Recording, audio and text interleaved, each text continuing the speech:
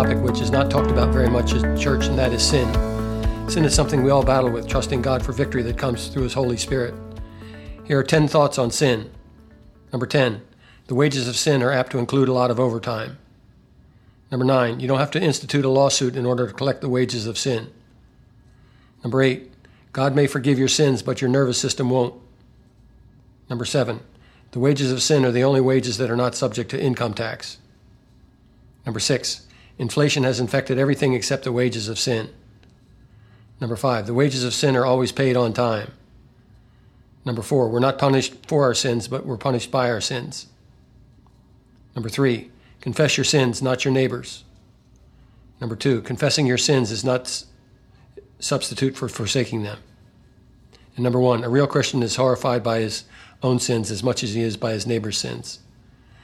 The thought for today is that sometimes the price that is paid for your sin is paid for by someone else. For example, Jeroboam was an evil king of Israel, the northern kingdom.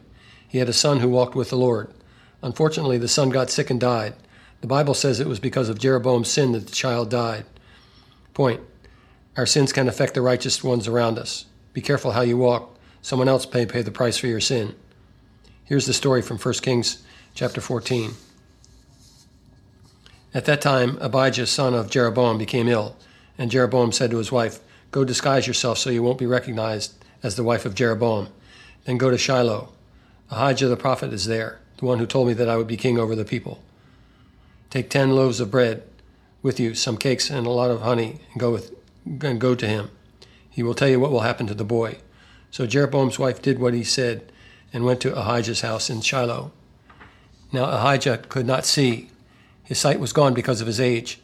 But the Lord had told Ahijah, "Jeroboam's wife is coming to ask you about her son, for he is ill, and you are to give him such and such an answer.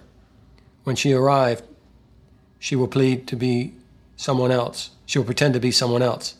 So when Ahijah heard the sound of footsteps at the door, he said, "Come in, wife of Jeroboam. Why this pretense? I have been sent to you with bad news. Go tell Jeroboam that this is what the Lord says, the God of Israel says. I raised you up from among the people and appointed you ruler over my people Israel. I tore the kingdom away from the house of David and gave it to you. But you have not been like my servant David, who kept his commands and followed me with all his heart, doing only what was right in his eyes." Now here's the problem. Verse 9, "You have done more evil than all that lived before you. You have made for yourself and other gods, idols made of metal. You have aroused my anger and turned your back on me. Because of this," now here's the key, "I'm going to bring disaster on the house of Jeroboam. I will cut off from Jeroboam every last male in Israel, slave or free. I will burn up the house of Jeroboam as one burns dung until it is all gone. Dogs will eat these belongings to Jeroboam who die in the city, and the birds will feed on those who die in the country. The Lord has spoken." Here's the point. "As for you, go back home. When you set foot in the city, the boy will die. All Israel will mourn for him and bury him. He is the only one belonging to Jeroboam who will be buried, because he is the only one in the house of Jeroboam who the Lord, the God of Israel, has found anything good." The people who paid the price for Jeroboam's sin were, first of all, every last male in Israel, slave or free, from verse 10. And from verse 12, the boy, Jeroboam's son, will die because of Jeroboam's sin. What's the point? Be careful how you walk and by what sins you're tempted. Your sin may be paid for by someone else. It is true that we're responsible and judged for our own sin, but the effects of our sin can be felt by others. When a man commits adultery, his family suffers the consequences. When someone gets caught in a financial wrongdoings, he's exposed. The family can suffer the shame. If a person cheats in a business deal and gets exposed, the family can also suffer and be ashamed to go out of the house. 1 Corinthians chapter 12, verse 28 says, "If one part suffers, every part suffers." Christians are connected throughout the body of Christ, and my sin can affect you. You are not responsible for my sins, but you may feel the effect of my sin. 2 Corinthians chapter 5, verse 10 says, "For we must all appear before the judgment seat of Christ, so that each one may be recompensed for his deeds in the body according to what he has done, whether good or bad." In conclusion, we have to be careful in assigning judgment for our sin from the Old Testament perspective. We live under the grace of the Lord Jesus Christ, but sin still has to be dealt with. The Bible teaches us several things about sin. It is true that our sins are our responsibility, but our sins can affect those we love and those that we are connected to.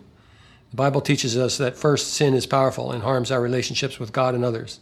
Second, we're all responsible for our own sin. Third, our sin can affect the well-being of other people. Thankfully, there's good news. 1 John chapter 1, verse 9 says, if we confess our sins, he is faithful and just to forgive us of our sins and cleanse us from all unrighteousness. Thankfully, we have a sin-forgiving Savior who went to the cross in our place. Confess your sins today and keep your relationship with God strong and clean. Both you and those around you will be blessed. Amen. Let's pray. Father, forgive us of our sins, both hidden and obvious ones that we commit. We thank you for this verse from 1 John chapter 9, that if we confess our sins, you are faithful and just to forgive us of our sins. Lord, give us clean hands and a pure heart, Lord. We pray this in Jesus' name. Amen.